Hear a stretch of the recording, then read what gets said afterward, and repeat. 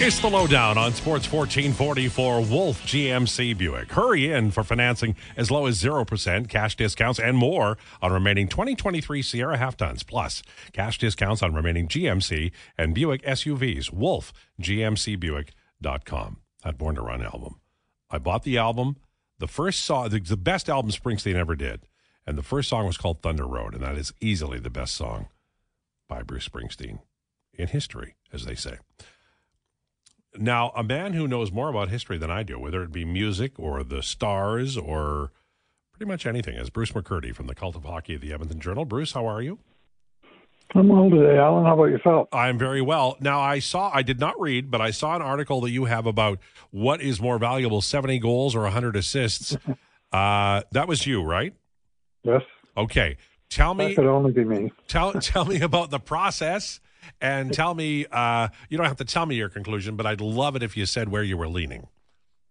Right. Well, I first brought up players very familiar to you, Alan, right from your era, the 1970-71 Boston Bruins, who featured the first 70-goal man in Phil Esposito, the first 150-point man, also Esposito, and the first 100-assist man, that being Bobby Orr.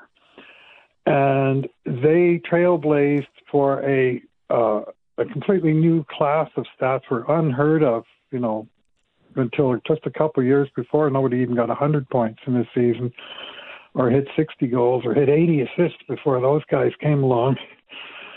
And for about 20 odd years thereafter, it wasn't commonplace, but in each case, about 13 to 16 times those three milestones were hit. And then since the mid-'90s, since the trap came in, basically, more emphasis on defensive and systems play, goaltender coaching, bigger gear, all that stuff, it seemed to become impossible. And for 25 to 30 years, those milestones were never hit until last year. Connor McDavid hit 150 points, first guy since Mario in '96. And now this year, we have two guys that, through their recent ridiculous hot streaks in the various categories, are challenging for the 70-goal and 100-assist mark, respectively. And, of course, that's Austin Matthews of Toronto, who's got 12 goals since the break and is now on pace for 74 goals. And the other guy is, again, McDavid, who has 23 assists in 10 games. And he's on pace for 104 assists. So both of those numbers have sort of popped up independently. And I'm thinking, geez, how rare is that? And, how long has it been since the last one? In each case, very early 90s. And the conclusion was it's almost the same difficulty in terms of, how often it's been done. The assist one is maybe a little more exclusive in the sense only three different players have ever done it. Orr did it once. Lemieux did it once. And some guy named Gretzky did 11 years in a row.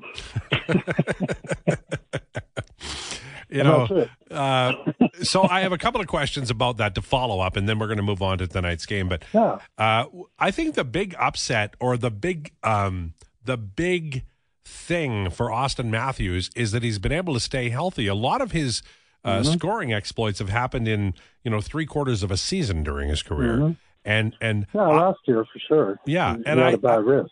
I do think that I think of Taylor Hall when I'm saying this, not Austin Matthews, but staying healthy is a thing, and Matthews appears to have discovered that, and that is a big deal. And I like to see records broken, and I think Austin Matthews is a fantastic player. So I hope he stays healthy. But that's sort of one of the key elements, right? Like he's had good scoring numbers before.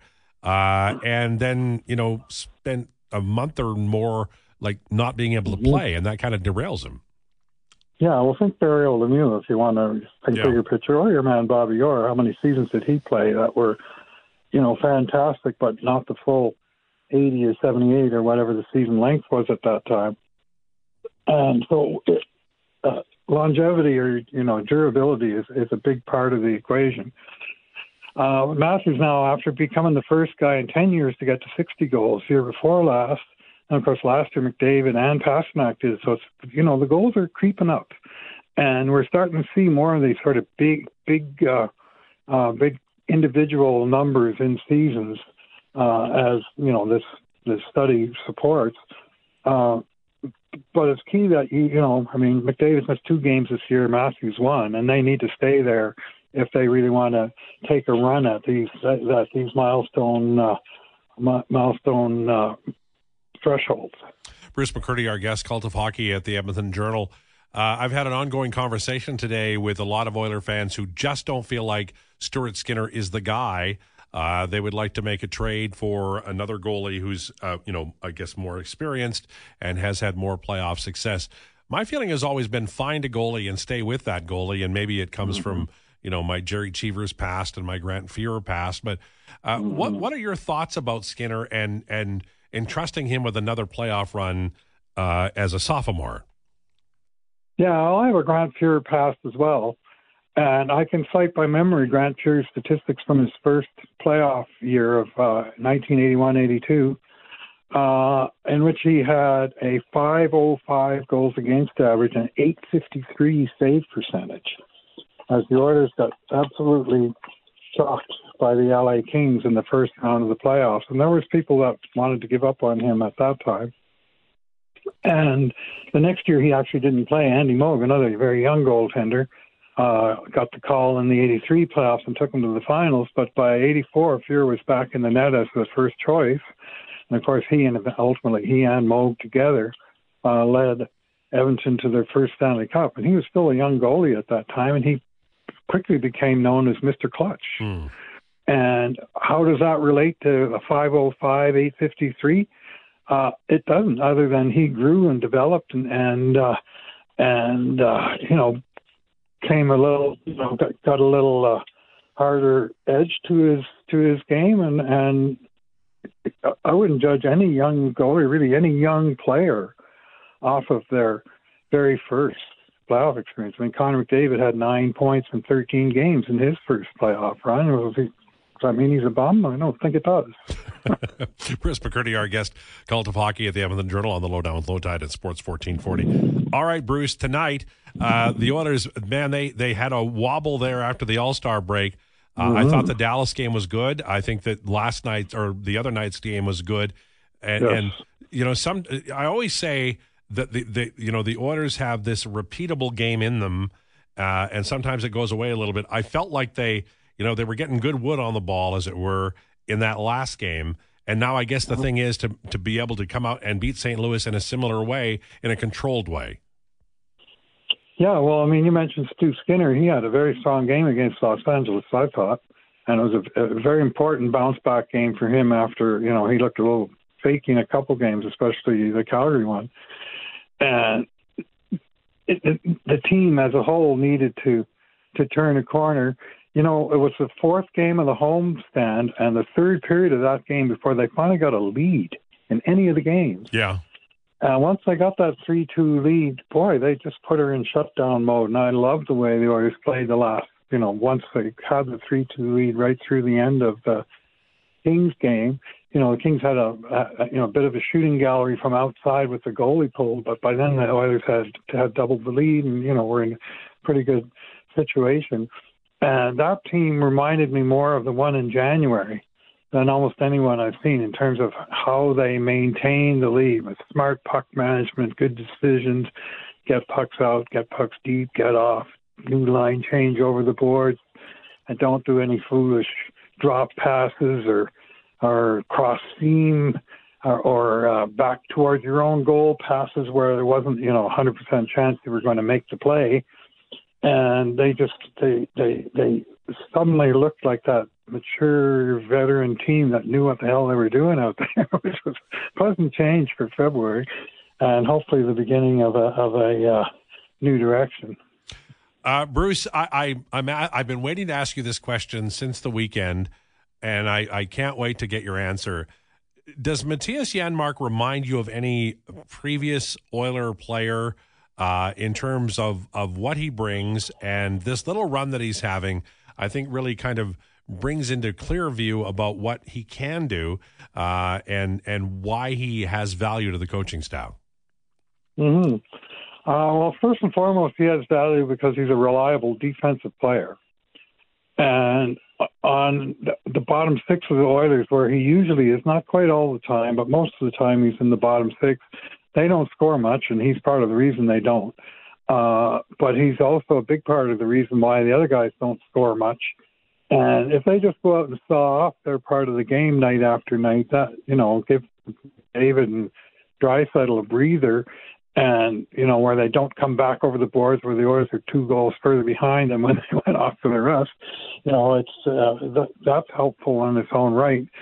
But he's a real gamer, man. He does smart things. That little kick pass he made off the boards the other night to Nuge that set up the 2-on-1, that was gorgeous. Didn't get much commentary because, of course, they had to skate the puck 3/4 the length of the ice from there. But that play where he took the clearing pass up the wall and just punted it out right into the lane where Nuge just skated on it and went down with Brown 2-on-1. That was nice. And he's getting his goals now. He got 3 goals in the last 5 by, being around the net and either having pucks bounce in off him or pouncing on rebounds, or in the one case, he stepped around the goalie and tucked it home. And then, of course, the other matter that caught everybody's attention was him dropping the gloves and going after Blake Coleman. And I'm not a huge fight fan anymore, but I have to say I like that. And I like, some people say, well, what's Darnell Nurse doing? Why doesn't he just drop and just pound the crap out of a guy 30 pounds lighter than him? And I'm thinking, no, I want a guy that's, pound for pound. You're going to take a run at McDavid, you have to answer to our whole team. And if it happens to be Matthias Janmark, great. He comported himself very well indeed in his second career fight. I went and I looked up his record on hockeyfights.com, and I watched his other fight 2 years ago against Nick Cousins, who has since established quite a reputation as being a cheap shot artist. And I'm not sure exactly what preceded it, but I do know that Janmark laid beat down on him. That was his first fight. We're so inured to this at least the old folks among us, this long-standing reputation of European players, especially Swedes, as not being particularly keen on that aspect of the game. They didn't grow up with it, of course, but I thought Janmark, as I say, did very well in the occasion. I thought it was relatively appropriate because Coleman took liberties in how he finished that check with McDavid. I mean, McDavid took the hit to make the play and it resulted in the Oilers' goal. But when Coleman kind of dropped him on his head at the end of it, I was thinking, this can't do. Yeah. And obviously, Matthias Janmark shared my feelings on that. Well, I love it because, bravery and gumption don't know any borders. And I love it when a guy like Janmark. 100%. Yeah. And it just proves that the idea is ridiculous and should be called out and is by good people. So I also wanted to ask you about Evan Bouchard. A lot of pushback on Evan Bouchard the last little while about him being a more complete player. Now, he is exploding offensively, and there's no doubt about that. And there's no doubt that he benefits from playing with wildly elite offensive players, but 56 points in 56 games, 15 goals, 41 assists. He's a year and a bit away from his next contract. I think that we're watching a player take at least one step, maybe two in a single year with Evan Bouchard.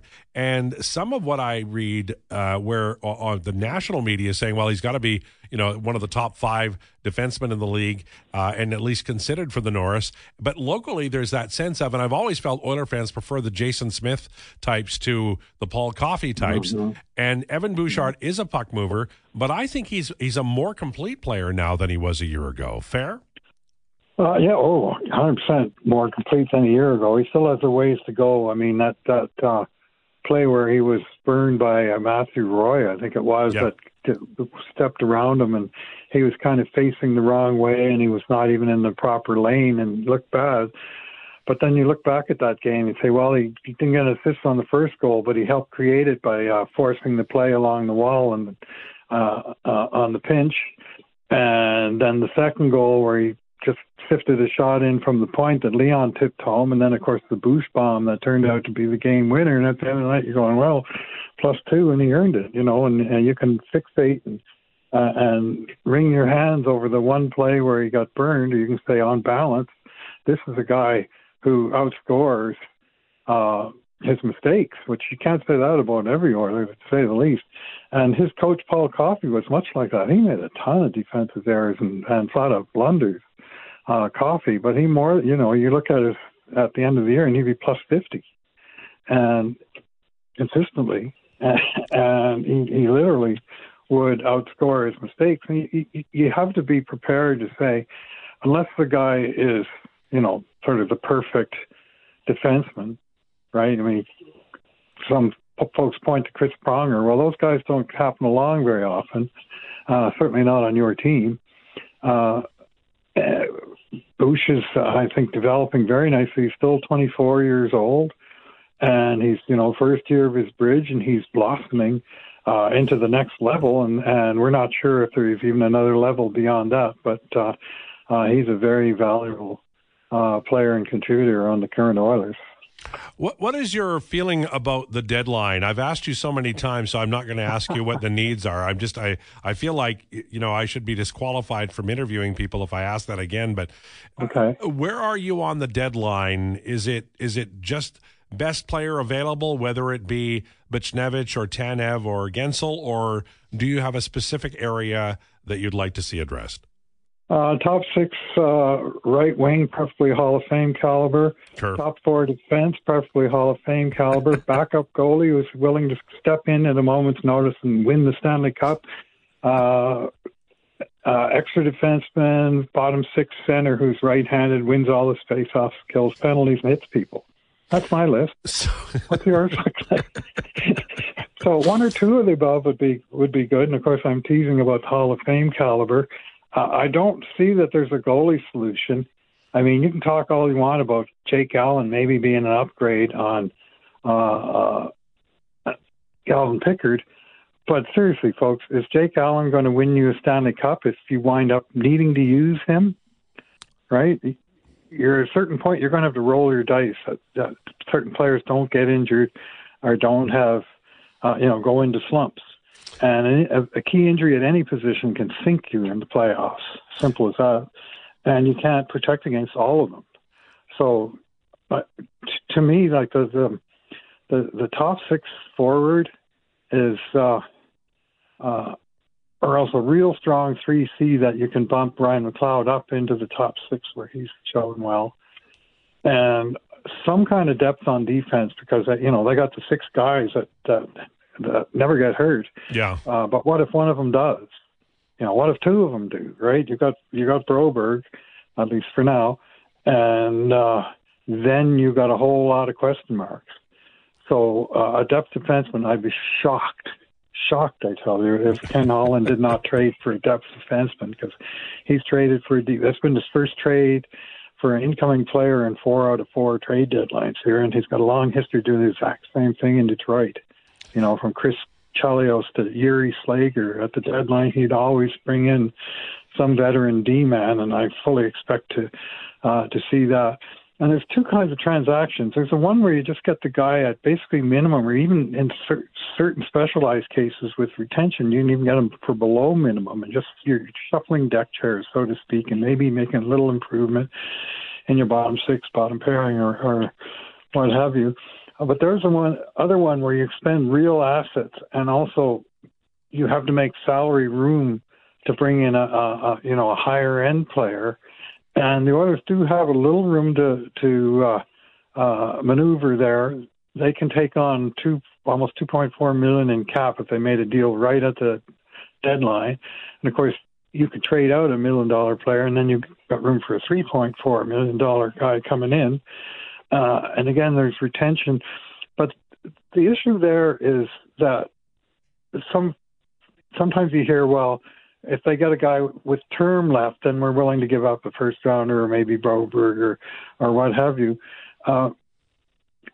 But this guy is making $6 million, so we're going to need retention. Well, I've noticed one thing about retention. Teams are generally happy to give it for the rest of this season. Mm-hmm. They're not at all happy about giving retention years into the future, at least any significant amount of it, because that's going to, that's dead cap space for them for next year and potentially beyond. And GMs are very reluctant to do that, and I understand why. I'm reluctant to do it myself were I a GM. Bruce, thanks for this. Appreciate it. Thank you, Alan. Have a great week. You too. There's Bruce McCurdy, Cult of Hockey at the Edmonton Journal. We'll take a break and talk about trades next. Lowdown with Lowetide on Sports 1440. It's the Lowdown on Sports 1440. Brought to you by Wolf GMC Buick. Check them out at wolfgmcbuick.com. Interesting conversation with Bruce McCurdy about Evan Bouchard and Stuart Skinner and the trade deadline. He didn't want a lot, did he? He didn't feel like there was much there for the Oilers to do. He was a Hall of Fame right winger, Hall of Fame right defenseman, Hall of Fame backup goalie, Hall of Fame number 4 center, and maybe a little depth Hall of defenseman. Fame fans, Hall of Fame coach. Yeah, I mean, not a lot. He just wanted to talk. It was good. I liked it. McCurdy has such an encyclopedic memory. Like, he's ripping off Grant Fuhrer's first playoff season save percent. I can't remember where my car is. You could probably remember something like that, too, to be fair. But I love Bruce. He's always so nice when we call him. Yeah, he's a good guy. I love Bruce. Yeah, and you know what? His podcast, when he's interviewing with us, one of the most downloaded, Oh, yeah. We're running the numbers, and Bruce is a star attraction. Well, it's because he's a gentleman, and he knows stuff, and people do send in things that, asking questions and things, and we do that as much as we can, but we also understand that, Bruce's time is limited. He's got to go out and walk and do all the stuff that he normally does. We don't want to keep him for too long. So, what we talked earlier about trades that the Oilers might make, and maybe trades that we would like to see them make. One of the things that I think we should talk about before, I know every day is going to be the same until we get there. They're going to make one big trade, but some smaller ones, right? And I mentioned Joel Armia earlier, but there are all kinds of young defensemen, or I guess veteran defensemen that he'd be looking for. I mentioned Nick Leddy. He's too much money for the Oilers. Is there anybody out there that you like who maybe isn't like front line that we haven't talked about that you might like to see come back to Edmonton, or at least play in Edmonton for the first time as they go for the Stanley Cup run? One of the things I'm going to regret is if they move Sam Gagner, which could happen, because I'd like to see him here as part of a Stanley Cup winner. I would love to see Gagner win a cup here in Edmonton. I think that would mean a lot to him, mean a lot to this fan base. One name that I don't think we've thrown out a whole too much is Zach Bogosian. Yeah, I wouldn't mind him. Other than that, I don't know. I just think you're in such a position where you have to go for it, right? You can make these small little knick-knack trades here and there, but at the end of the day, you have to go big. You have to go big, and you have to hit a home run. And I think that's what we focus on. But as far as one of the guys who's maybe a check down, like I said, I like Zach. Yeah, it's good. I mean, I feel like the Ken Holland has. I think he's overtraded at most deadlines when he brought in Athanasio and Green, and then the pandemic hit. I mean, I know people get mad at him for it, but I don't think you can blame the GM for not knowing when the pandemic was going to hit. That seems like a lot to ask. But the most frustrated I've ever been in the last decade at a deadline was the year that Peter Chiarelli only acquired David Desharnais. And that was a team that really did, I think, have a chance. And they were young and early in McDavid's run here. I think it was his second year as an Edmonton Oiler. And I look back on that, and I really do wonder what he was waiting for. He had been so aggressive up until then. And when Sekera got hurt, it really did turn the series. And I know the in the crease play did too, but losing Sekera, and then they lost him for the next year, and they signed Russell, and then they were all out of cap room, and they're running Ty Ratty. That kind of thing, I think the new general manager is going to have to overcome a couple of things. One of them is the cap issue. And if you look at Cap Friendly and you say, okay, this team is going to sign Evan Bouchard, Connor McDavid, and Leon Draisaitl to big money in the next few years, who can they trade? And the answer is almost nobody. Yep. Because of the no movement clause. And so, I mean, it's just astounding to me. The new GM is going to come in here and go, okay, what can I do? What can I do? And the answer is not a lot. And I think you're kind of stuck where you're. I mean, I don't think you can go to Nuge and say, Nuge, we got to send you out, because why would he do that? He's got a no movement clause. Evander Kane in 2025, which is a year from now, It's a modified 16-team trade list. So that's one of the ones that you might look at. And then later on for Zach Hyman and Darnell Nurse, who have structured deals where they're looking at 26 and 27, where they have a limited no trade. And I mentioned yesterday, and it is worth, keeping in mind, if this team falters, if this team, sends away McDavid, or McDavid signs elsewhere, or Leon Draisaitl, then that would also change the scenario and the equation. And I don't know how to avoid it. Here's why I wanted to bring it up today, because Kyle Dubas is sitting on the same thing in Pittsburgh, and he's trying to salvage it's like if you read the history of people, there's always great, brilliant cities that die, and it's because of what they've been doing, and they just kind of, the end is not good, but the good times are very good. And for the Oilers, they haven't won a Stanley yet, but they are getting towards the way Pittsburgh, is now, where you're running out of track. You don't have any prospects. You've got a lot of overpaid guys. I mean, that Carlson deal does not look good a year later for them. And I don't know how to avoid it, boys. I don't know how the Oilers get out of where they are. The new GM comes in. What can he do? The die is cast. Well, winning solves all, right? You win. You win just one, and this is all for naught. We don't care. You just win one. Everything is solved. The skies are blue. The rainbows are shining, and that's what it's about. If we can just win one in this window, in this tenure, we're not going to care about any of this at all. And I think that's going to be the mindset of Holland right now, for one. Jeff Jackson right now, for one. The new GM coming in. This team as a whole. And I think that's where we need to put our chips in. What if they don't win? Well, if they don't win, it is going to be a significant black X on the legacies of Connor and Leon, in my mind. And it is going to be a significant indictment on the management of this team to not put a Stanley Cup surrounding caliber roster around those two guys. It's a possibility, right? I mean, winning is not certain. It is not a done deal. I think they'll get one. I fully expect them to. But if they don't, like I said, you're going to look back and you're going to say that was a colossal failure, and it will take years and years, if not decades, to get over as fans in the city. I don't think you can break this fan base. I don't. I mean, this fan base has been to hell and back after being rewarded beyond any expectation. Even the Montreal Canadiens, would have a hard time looking at that 5-7 they enjoyed in the 80s and going, yeah, not bad. I agree, because of everything that's happened in the histrionics on this club. But there is a new generation of fans, the Donovans, the myselfs, that look at this and understand that this is, such a window and such a talent we get to watch night in, night out, that if it doesn't live up to expectations, if we don't get the ultimate prize, there's going to be something said. And that word, I think, has to be failure. And that applies for you. You're saying it to me, so I'm just repeating your words, to not just management, but also the players. Yes. Yeah. But I hold players to a very high standard. And I think I've talked about some people with this, and I think I need to work on that a little bit through a hockey lens, because I look at it generally through a basketball lens. But there's nothing wrong with that, and here's why. I'll tell you. Because I do think that the closer you get, one of the reasons I just don't really like going to the press box, and I have done it, but it's rare, is I don't want to be. I feel like the closer you get to the Edmonton Oilers, the farther away you get from being, like, seeing them as they are. It's easy to get sucked up in the kind of the grand feel of the place, right? And the history that you're watching on ice every night. Right. And that's what it is at the end of the day. It's history. Yeah, exactly. We're living in the here and now. We're living in the present. Right. And so I think there's a real danger if you're a member of media or if you're a fan in getting too close and then losing your – I love the edginess of the younger fans who are like, to hell with that noise. Oh, yeah. I'm saying, well, maybe save a draft pick. Screw that. Trade everything.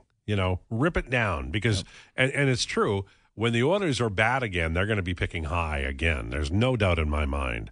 There are going to be, like the last few seasons, whoever's standing on this roster, long-term deals. It might be Bouchard. Yep. He signs long-term, and then everybody, gets out of Dodge. It's going to be Bouch and Nuge. Probably, yeah. And, everybody will love them, but there's going to be some tough years. Like Crosby, I don't know if anybody realizes what they're looking at. By the way, Marc-Andre Fleury won't be traded. The Minnesota Wild have just said that. But he's been in the playoffs, I think, every year forever. Yep. Might miss it this year. Wouldn't seem right, would it? No, not at all. But I get it. I get why they don't,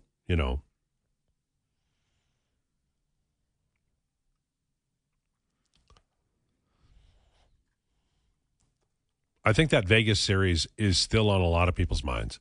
And I think that the problem with drawing conclusions from a small people who knew math and knew trends and knew regression way better than me used to say, well, it's a small sample. Right. But that doesn't happen anymore. No. And a lot of it is because the Vegas series is still in people's mind. Yep. There was 2 penalties, Broberg and Janmark. The game 5 changed on that, and then game 6 again in the second period. And a lot of weird things happened. Like Pietrangelo does something that should have gotten him 3 or 4 games. He gets 1 game. Mm-hmm. Nurse does something that you could say wasn't really like jumping in and whatever. It was a hockey play. Yeah. It happened to happen at a specific time of the game. Both go against the Oilers, and they end up losing that series. But I just don't think you can draw massive conclusions, and that's all this year has been, where the coach says we're going to change the defensive system because of the Zach Whitecloud goal, which is a great goal, and Warren Vogel didn't check down as he should have, but a whole scenario was created about how they had to change everything, and it ended up costing Woodcroft his job. Yep. It has been corrected, and now I fear we're going into the deadline, and once again, maybe those factors that they're thinking about are going to be askew because of a small. You remember when Washington lost against Montreal? I think it was it Halak in 2008 or so? I can't remember who the goalie was. And they changed everything. Changed the coach, changed everything. Just stripped it down, started again. They didn't win for another almost decade with Ovechkin. And I think sometimes teams make mistakes reacting to things that aren't actually what they appear to be. And that's why I'm very glad that they've hired an analytics department and a really, really smart guy to run that. Okay. Are you ready? Have you got it all scripted and ready to roll? For NBA Wednesday? Well, is that what we're calling it? Or are we calling it Duncan with Declan? I'm sorry. Yeah, Duncan with Declan. I like NBA Wednesday because NBA Wednesday is the ESPN broadcast, so I've lived with that for so many years. But no, Duncan with Declan, yes, I am ready. If we could ever get... I don't have anything written down, but I'm ready. If we could ever get that panel... My goodness. We'd be flying. Like Shaq. Like you talk That's about... That's the TNT broadcast. And those guys are crazy. Wonder if we could do, like, those guys could come on and do karaoke with us. Shaq would do karaoke with anybody. He'd do that song he wrote to Kobe. For a check. And we couldn't have that. Yeah. No. I would. That whole panel, Shaq, Chuck, Ernie, Kenny, all in studio. My goodness. Love it. Okay.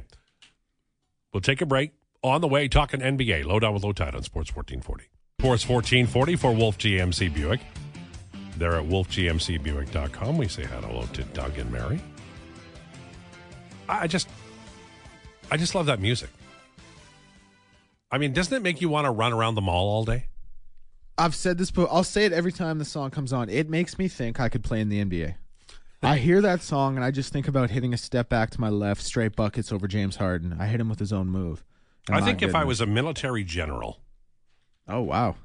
I would just play that before everybody grabbed their musket and ran over the hill. Oh, yeah. All right, boys. And they're still using muskets. I know you're... Well, I didn't say we were going to win. All right, boys. I usually give you a speech, but this is better. And just play that puppy and then run over the hill with the musket. You should get John Tesh in there to actually compose an orchestra. Sure. That'd be great. Yeah. My goodness. Can't believe John Tesh did that. Yeah. And his brother, I think. I think he did it with his brother. Do you remember watching the old NBA broadcasts in the 90s and 2000s? Oh, yes. Yeah, and hearing that one? NBA. I remember John Tesh. I think he was with Mary, what was her name on Entertainment Tonight? Ooh, I'm not sure. Might have been before my time. It was before your time. I think it was the late 70s, 80s. I got to look that up. I'm sorry. I know I'm taking your time. No, my good. It's your show. You're never. She used to go to Mary Hart. Yeah, she used to go to games. Anyway, I'm not telling you what she did, but it was wild. And she was very popular for a long time. And she was actually famously on a Seinfeld episode where her voice would cause convulsions for Kramer. Wow. So, I know none of this matters, and none of this is the NBA. No, we love this. So let's talk about the Celtics, who crushed my 76ers dreams. They did. My goodness. Yep. No, listen, the Celtics are the class of the NBA right now. The one thing I worry about with the Celtics is we've seen this movie before a little bit. Yeah. They always look, in recent history, they always look great in the regular season. They're always flying. They're always near the top of the Eastern Conference. They have 3 conference finals in the last 4 years, including an NBA Finals appearance, but they always seem to fall short. The question is, are they due, and are they a team that can actually finally win that NBA championship, or is this what they are? Are they a team that's always going to be right there, but always end up falling short? I tend to lean to the former. I think Jason Tatum is a guy who can lead your team to an NBA championship. I think Jaylen Brown, I know we see all the memes about how he can't dribble with his left hand, things like that. I think he's a great player. I think Kristaps Porzingis is a huge addition for that team. Obviously, you hate losing a guy like Marcus Smart, but I think Derek White has been a very, very good point guard for that team. I think Boston, listen, the way they're playing right now, 9-game win streak, they're 7.5 games ahead of the team who's second in the East, Cleveland, who's also playing incredibly lately, by the way. They have the best point differential in the NBA. They're 15-1 in the Atlantic Division, 27-3 at home. This is a team who is firing on all cylinders, and this is a team who really looks like they can win the NBA championship. Because I think in past years, Boston has always been a team that we've talked about. They're good. They're right there. Jason Tatum's great. He's a superstar.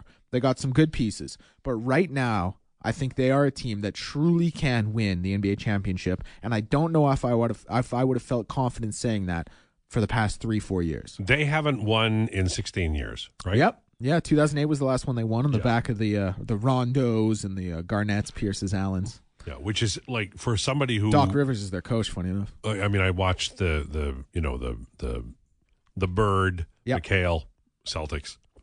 They were brilliant, and so was the Magic Kareem Lakers. That was for me the golden era.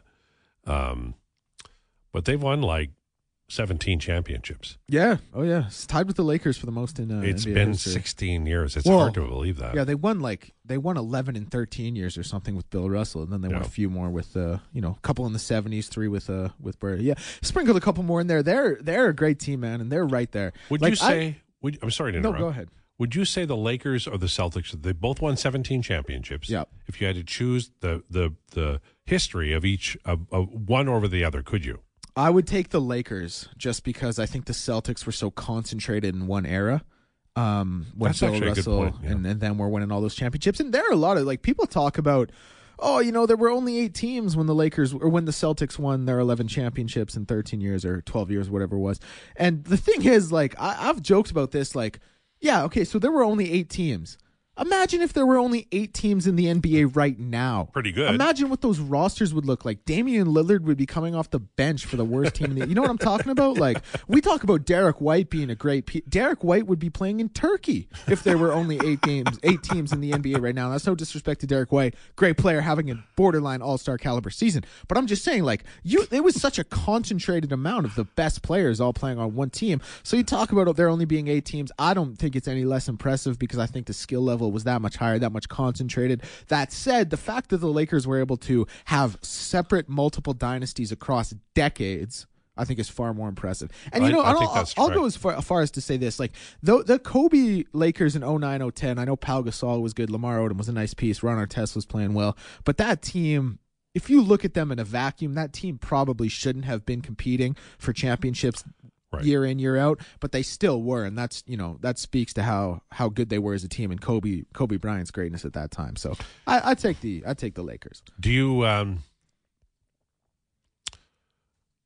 guess the Bulls would be third. I don't know who would be third for you. I think it has to be. I mean, the Spurs had an incredible they did dynasty as well. And the Pistons did a little bit, but no, you can't put the Pistons in there. The Pistons, they had a nice run. The Bad Boy Pistons were good, but it was a one run. Yeah, it was 2. I wouldn't call those the Pistons teams a dynasty. No, it was a nice back, but they had a good run. Yeah. They were nice, but I wouldn't call it a dynasty. And then obviously them winning in 04.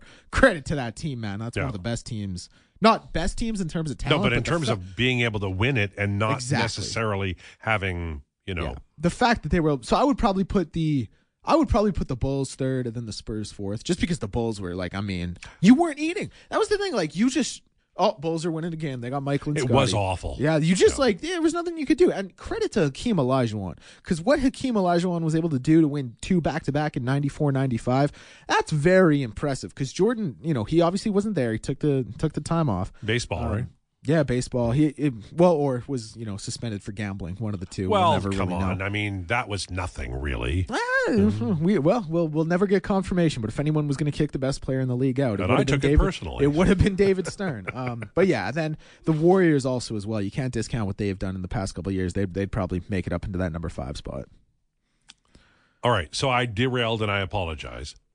No, that was. I mean, I always love getting into this and just talking about the league as a whole because like the Western Conference I think is so wild, right? It's so good this year in the top, and there are teams like you look at the Phoenix Suns are the 6th seed right now. They're 7 games back. It's crazy. The Phoenix Suns are the 6th seed. They're 7 games back of the Timberwolves and Oklahoma City Thunder, who are tied for the top record. The Cleveland Cavaliers are the 2nd seed in the East, and they're 7.5 games back of the Celtics. No. Phoenix is a team, like, you don't look at them in the top 4 of that standings, obviously. You got to scroll a little to get them. But Phoenix is a team who could win the NBA championship. I mean, we talk about, I know people are tired of hearing it, but we talk about the Los Angeles Lakers. Anytime you have LeBron James, they're in the conversation, right? And the Lakers are 10th, to my point. So I think the West is incredible this year. Well, I think it's just so many of them, right? There's so many good teams, and Oklahoma City's playing an incredible clip with a young team. Timberwolves. Minnesota has everything rolling with a young team, and the Nuggets who won. The Nuggets are right last there. year, and they're really good, and yet nobody not nobody talks about them, but they're really they're there. Yeah. Oh yeah, but they're there. They're in a pack. They're there. They're competitive, but again, there's nothing too flashy about them. They're not setting these paces for all-time greatest records or anything like that. So they get lost a little bit. The Clippers as well, who played incredible basketball for a while there. They're right there as well. They're another team. You wonder, are they due, or are they a team that's going to falter when they get to that top level? I mean, injury history has been so detrimental for them, but they're a team talent-wise. You certainly think could win the championship as well. Then, like what I is said, our feeling about the Lakers? How do we feel about the Lakers personally? Yes, I don't think they'll win another championship with the roster they have. They have to reload. Yes, I think they're going to let LeBron finish out, whatever he wants to do, finish out his career in LA if he chooses to do that. If he wants to go somewhere else, let him do that. How many movies has he done? I think he's only done 2, really, that I can think of. He's got 2 or 3 more movies. Did a Space Jam. I mean, listen, this guy's going to be. They're going to build a statue for him at the NBA headquarters. You know what I mean? Like they might not build one for him in Los Angeles, but they'll build him one there. They'll build him one in Cleveland. He can do whatever he wants. He's built himself up into that spot where he can. But he's in his last 10 years in the league, right? Well, you would certainly, I think, less than 10 for sure. And I've said this, I don't think LeBron is going to go out sad. I don't think LeBron is going to go out as a guy who's averaging 6 points and 4 rebounds coming off the bench in 8 minutes. LeBron is still going to go out as a guy who can average 22, 6, and 6. But for a guy who has, career averages of 27 and 7, could have arguably had 8 straight MVPs kind of thing, for a guy who's been the face of the league, he's not going to be that player at the end, but he's still going to be very serviceable. I think he'll still be one of the top 15 players in the league when he goes out. There you go. All right, this was good. I enjoyed it. I love your NBA stuff that you bring because we don't give it enough attention, and you give it full attention, and that's good. I think we're serving the folks well that way, and we can spend one segment, surely to God, not talking about trade rumors. Yeah, I was going to say, I joked on the Saturday Sports Setup, as much as we love the Oilers and how they are bread and butter and they pay the bills and put food on my table, it is Sports 1440 at the end of the day, right? So we're happy to do it. And the NBA is, like, I think, our young friend Donovan here is not a believer in the NBA. And I think if he understood how, or experienced, that's a better word. Understood implies he can't figure it out. That's not true. Experienced a offseason in the NBA where there's explosions on the daily that are mind-blowing. You've never seen a transaction summer in the NHL like the NBA does on a Tuesday in June. My goodness. Like that, everything blows up. You look, and some guy with a European name you've never heard of just got a $200 million contract. And that wasn't even the biggest news of the day, because a 15-time All-Star just got traded for a 14-time All-Star and 3 number 1 picks in 2031. Right. It's crazy. And Harden is going somewhere, always. Oh, he's always on the move. Love it. You want drama? Just check where James Harden's going. What about Kevin Durant? Oh, man. Top 15 player of all time. Really? Oh yeah, for sure. But there's always going to be a bit of a stain on how he won his rings, as far as I'm concerned. Listen, 2-time Finals MVP. He was the man on those teams, don't get me wrong, but they won 2 without him. He never made the finals. Well, he made the finals, but he never won the finals without that Warriors team. Have gun will travel. All right. Thanks so much for joining us. Jason Gregor Show on the way. More about the Oilers and what will they do at the deadline and a preview of tonight's game. Lowdown with Lowetide on Sports 1440. It's time for an update. This is a Sports 1440 update.